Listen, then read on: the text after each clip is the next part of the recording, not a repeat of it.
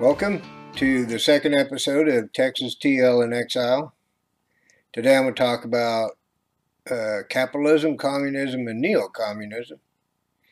And I'm going to keep it pretty general because you don't want to get into the weeds, but you do need some historical perspective on where we're at and what we're doing so that you can see that where we're at now is vastly different from where it started and what worked. What worked was and what one of the important things to sort of keep in mind is the concept of capitalism really didn't exist until probably the, say, 1600s, so by the time that the United States broke away from Britain, I think Adam Smith's Wealth of Nations came out the same year as the revolution. And it wasn't like they jumped on capitalism and said, hey, this is going to work for us. They had been pursuing capitalism in the colonies. It was a transition from what had been before that, which was a craftsman economy, in the sense that what you did is what your father did, and your father taught you things. And if you didn't have any sons, then you had to have an apprentice, and you would teach them things and you'd pay them very little. And if you were the son of a craftsman, you would get to live in the house until a lot of them stayed in the house. It was a very different society that we had then as what we have now. But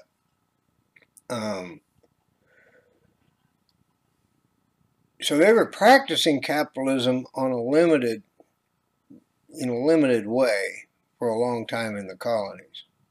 And the idea of that was, if I'm a good craftsman, then I'm going to get jobs, I'm going to work, we're going to make money, I'm going to be able to pay my apprentice something so that they will continue to work. Although a lot of the apprentices in early America were indentured servants, in the sense that they brought them over here, and then that bound you to that employer who paid for your passage. Indentured, that's why when you read the 14th Amendment, it includes indentured servitude, because they were very much like slaves. And I understand that the 1619 Project doesn't want to talk about this, but there are an awful lot of white basic slaves, in other words, indentured servitude servants, at the time, that were not slaves, but nonetheless indentured to the people who paid for their passage.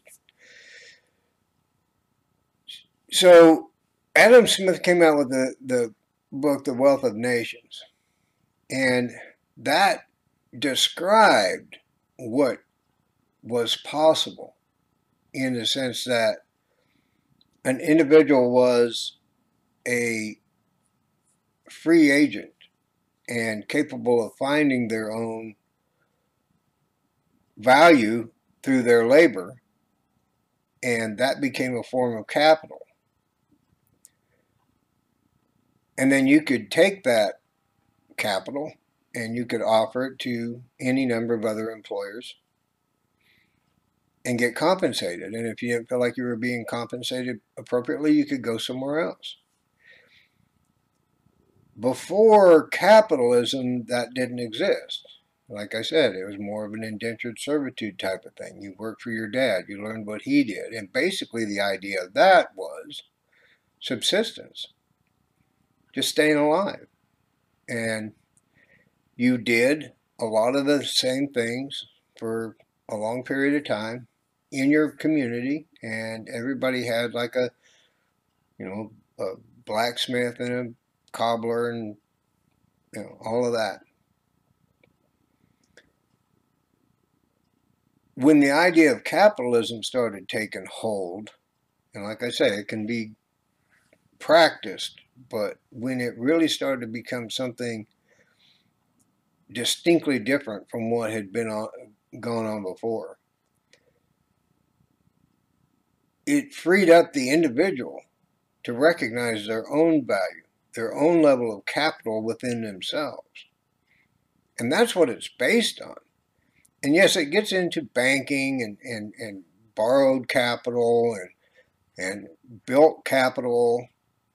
And if you build up something, then it has some equity in it that you can borrow on and all of that. But essentially the big thing, the thing that changed the world was a concept, and not just in America, but was a concept of an individual as a walking capital unit, and who was a free agent enough to take that capital unit and lease it out to an employer.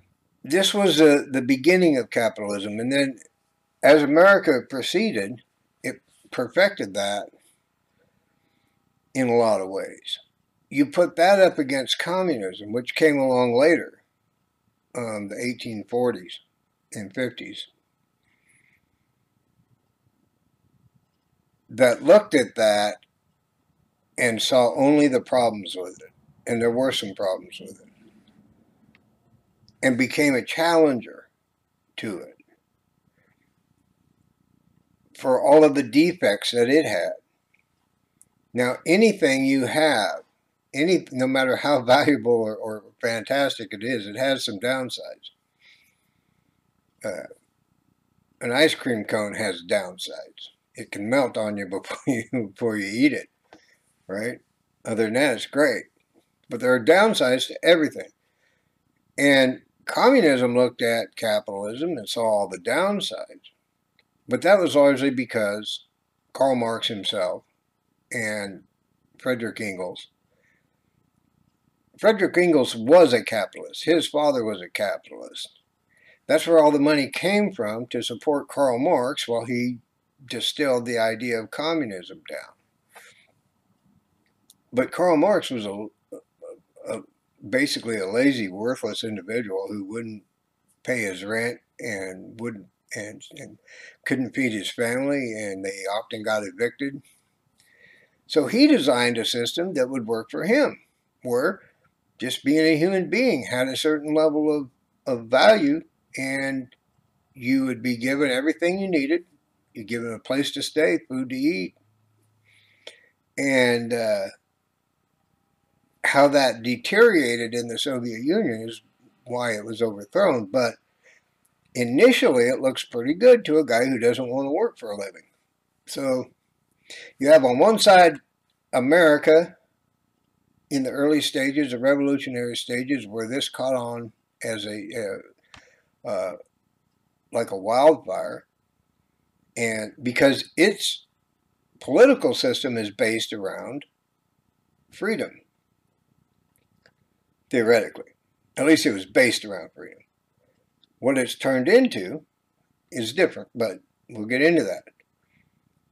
So the free movement and individual capital unit of a person fit perfectly with a constitutional republic that valued freedom.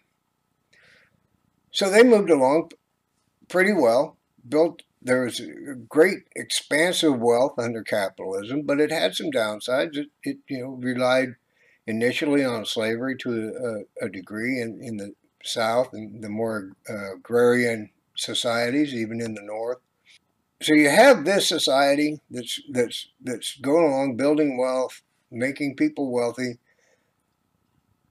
making the whole nation wealthy, making the nation a powerful economic force in the world, and ultimately a powerful military force in the world, all from that basic idea that free people that are capital units in themselves and can do what they want with their lives. They're not bound to anybody. They're not indentured. They roam freely around to offer their labor to whoever will pay them for it, and that's how it worked. Communism, on the other side, said the state ought to own everything. In other words, what Marx was saying is, the state owns me, And as a possession, they have to take care of me, and that's the state's responsibility. That doesn't look good to Americans until they're sold on the idea, which is what communism does. They were sold on the idea of magnifying the flaws, magnifying the problems with capitalism, in that it can, and generally does, provide a huge disparity between the very poor and the very rich. But it also provides for that middle ground. And the fact that some people are very poor is not the responsibility of capitalism. Some of that's their own problems, their own faults, their own demons that they carry around with them. It's not the system. And the fact that some people get massively wealthy is not the benefit of capitalism. What the benefit of capitalism is that it creates a wide middle where most people are living a decent life, a progressively better life than they had before and their fathers had. And then you get to what I have experienced. I mean, I think it was better in the 40s and 50s, realistically, but in my life, the 60s, 70s, and 80s were pretty much the pinnacle that I experienced of life, in the sense that you could make money pretty easy. It was worth quite a bit, and you had the freedom to do whatever you wanted. And if you wanted to be, without a job and all that, that's fine, but those have consequences. And the consequences are you don't have any money, you don't have any place to live, and it's kind of a rough road. But it's a road that, I'm not saying everybody chose it, but an awful lot of them have chosen that by their refusal to work. But the great middle of that you can call a middle class, was a pretty special place to be. Because of the flaws, because of some of the poverty, because the massive disparity between great wealth and great poverty existed, communism saw a way to work into that and to appeal to the people who felt that injustice had been done to them, or that their poverty was caused by this. Well, that whole ideal was brought up by the communists. If you're poor or you're not rich, it's because this person kept you from being rich. That's the only way they were wealthy. That's not true. I've run a business, and I didn't make really any more than the people that, in fact, in some cases, made more money than I did, because I was on a level. And until all the money, all the equipment got paid for, and all of that money came into my account instead of paying for the equipment, I was going to be roughly where they were. It's just the way it is. But they would point to this person and say, you really have it bad because he lives in this great place, and he has this, and he has this car and all of this, and you don't have that. So, the only reason he has that is because, not that I saved, not that I a lot of that was a process of previous employments. They don't care about that. They don't care about the truth. They don't care about the reasoning for it. They just focus on you, right? You don't have it because he has all this. He must be getting it from you because you don't. Now you see how that would stir up inflamed passions. The communist ideal of having the state own everything and take care of everybody within the state works great, except for the people who can't produce anything. The mentally damaged, the physically damaged, the crippled, who can't supply anything to the state, have no use in the state, and the state will kill them. And they've done it.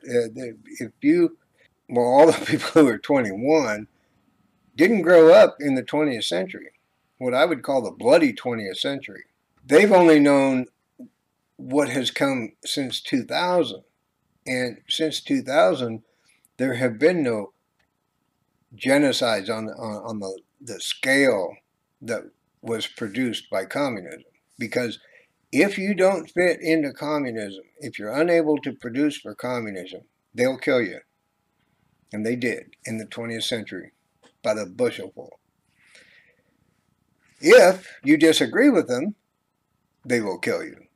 And they did by the bushelful. Or they sent them to the gulags, where they generally died anyway. It's, not all of it. But communism is based on force. Okay, you're going to do this. This is what you're good at. So you're going to do this. And you're going to do that for the rest of your life. You're going to put, tab A into slot B for the rest of your life because that's what we need from you and that's what you're doing, regardless of what your talents or abilities might be. And sure, they pull a few people out that are, talented singers or whatever and create some sort of an artistic aspect to it, but they're not paid any better. They're not treated any better. They're just aggrandizement for the elite. Okay, where communism totally state-owned, and the only ones who benefit are basically the ones in the government, and you can't go anywhere, you can't do anything there that they don't approve. And if they do things that they disapprove of, generally they'll kill you one way or the other. The only way out is to identify other people who disagree with the state and turn them over.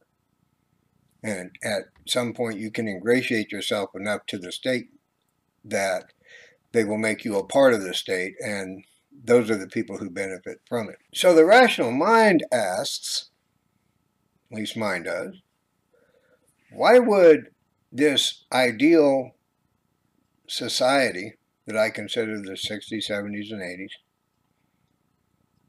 ever be coerced to embrace communism? It just is irrational. Well, the building blocks of that began about in the 1900s. And when there were a lot of problems with workers working in totally unsafe conditions. And when they died, they drug them out and they got somebody who was alive to go in and start doing that job. That's a fact. And that's part of the reason for labor unions. And the idea of labor unions in a lot of ways were from a communist perspective, in that the common working man will take over the world, right? That's what they sold you on, that you'll take over the world. Well, there was some fertile ground there around 1900. And the communists got a foothold through that and began inserting themselves into the institutions of America. They had some building blocks. They built on those. And what you get in 2020 is a culmination of all of that groundwork laid. You also have a betrayal of the republic, in the sense that no government is immune from the idea of taking property and freedom from the people. Now, in America, the idea, the constitutional republic, and with a capitalist system, was designed, you can look at it like scales. At the beginning, the people were loaded up with freedom and the opportunity to create wealth. And slowly you started taking a little bit of that freedom and putting it in the other one. And slowly a little bit of wealth and put it into the other one. Until it was supposed to raise the level of freedom and wealth by sacrificing a little bit. This is the ideological part of the constitutional republic and capitalism, is that the state, in order to fund things like an army and a navy and all this to keep you safer from invasion and marauding from, like you think of the Vikings coming in and taking over. It was designed to do that. So you got to give up a little money, a little bit of freedom, maybe. Maybe you got to go serve in it, Might get scripted to do that. And that's what you sacrifice so that you can live the rest of your life after you've done your service in more freedom. You give up a little bit of wealth to pay for, the police so that people don't steal all of the stuff that you've accumulated. They don't beat you up. They don't maraud. You don't break into your house. So you give up a little bit of wealth for that.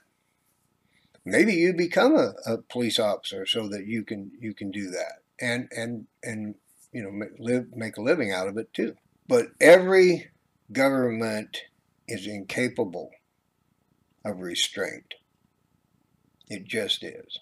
Whatever works a little bit they're gonna push it, and they're gonna get a little bit more, and a little bit more, and a little bit more, and a little bit more, until those scales get out of balance again, and that's where we're at. Communism helped that along, but the one big flaw of communism is they own they own the means of production, and the means of production are guided by the people in charge of the government.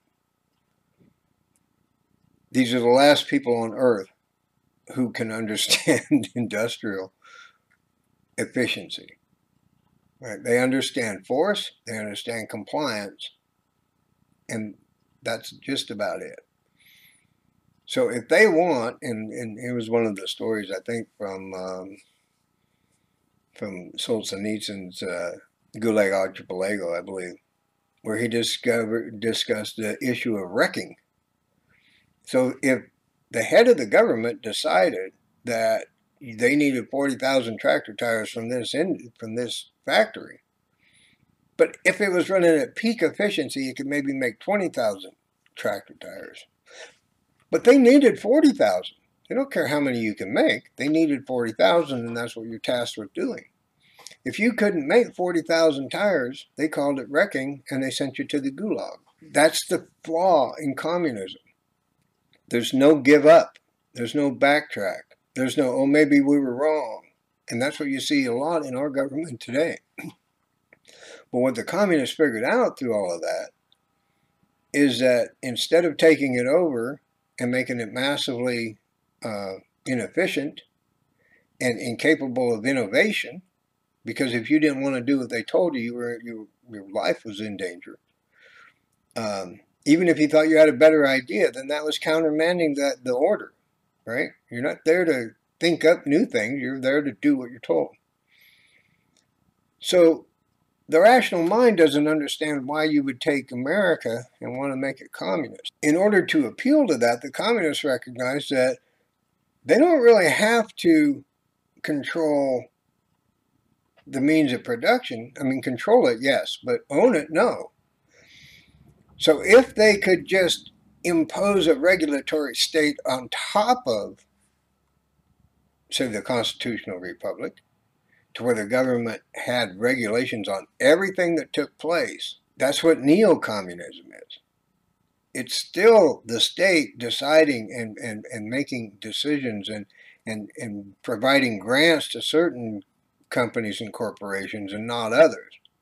It's the way that it was so ingrained in our system by 2020 that they could arrest a hairdresser in Dallas for keeping her shop open during this pandemic, the pandemic of the flu, basically, that even some of the business people and leaders in America are starting to recognize is a ridiculous thing to have ever done. But by 2020, this communist philosophy, this communist extra layer over the constitutional republic and capitalism was able to insert itself, arrest a hairdresser in Dallas for trying to keep her shop open so that she didn't become homeless herself, at the hands of the government. You see how that became possible? Whereas that would never have been possible without that layer of communism over it. Okay, well, we're at a point now, and there's some talk of it being a lot more serious, and we're going to get into that at some other time, but we're at a point now where this has taken place to the degree that we are no longer what we were. And if we are ever going to get back to the pinnacle of societal accomplishment, we're going to have to dump a bunch of this communist, this neo-communist overlaying our country. And this is one of the things that needs to be pointed out wherever you can. And I appreciate it if you do, take to social media and point out the fact that, this neo-communist layer over our system is what's causing the problems now. Because in a constitutional republic like we have, there's such a thing as the Ninth Amendment. And even if it's not enumerated, the text of the Ninth Amendment is the enumeration of certain rights in the Constitution does not deny or disparage others retained by the people or the state. If you push the Ninth Amendment is what keeps them from being able to shut your shop. And they were able to do that. Think about this. They were able to do that and still justify. And the communists love hypocrisy because it drives the logical mind mad. They were able to shut down the little hairdresser in Dallas, put her out of her home, kill her business, whatever, and still justify leaving the big box stores open. You can't do this, but that can happen. See, that's where the Ninth Amendment should have come in and said, look, I have a right to have this. Even though it's not enumerated, I have a right to have a business and to keep it open as long as I want to. Now, if I don't have any customers, that's one thing. But if you shut me down as a government, that's illegal. That's unconstitutional. It couldn't happen. But because of what some will call the administrative state, which is basically a neo-communist layer over our thing, we got to start backing away from that. And the only way to back away from that is start looking at what the government does and start working to abolish it. To get back to a sense of freedom. To get back to a sense of capitalism. Where you were free to go and, think of this, and this even sounds excessive today, but it never should have. There was a time in America where if you owned a piece of property that had a lot of trees on it, you could just go cut those trees down, load them on a truck, take them to somebody, have him pay you for it, and the government wouldn't be involved in any way, shape, or form of that. And that's where it flourished. That's where it built the great wealth. And since we've gotten away from that, we are down now into, we have about $30 trillion worth of debt. If it isn't now, it will be soon, because we're stacking $1.5 trillion worth of debt onto our own backs, our children's backs, every year, no matter what we do. That's not the cause of a big spending bill. That's what it is today. And every trillion you lay on your children and your grandchildren's back is nothing other than indentured servitude. So this is all wrong. It's all wrong in every way, shape, and form. But we have to start somewhere. And that somewhere is by getting rid of some of these regulations and getting rid of some of this overlaying neo-communist functionaries that exist in our system today.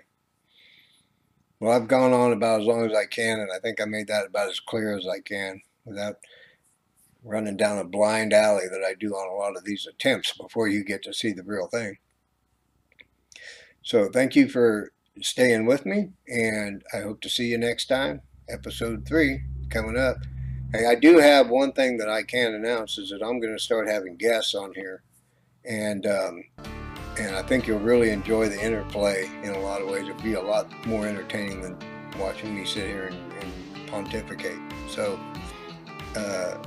look forward to that in the coming episodes. See you. Oh, I'm supposed to be better than that. Adios.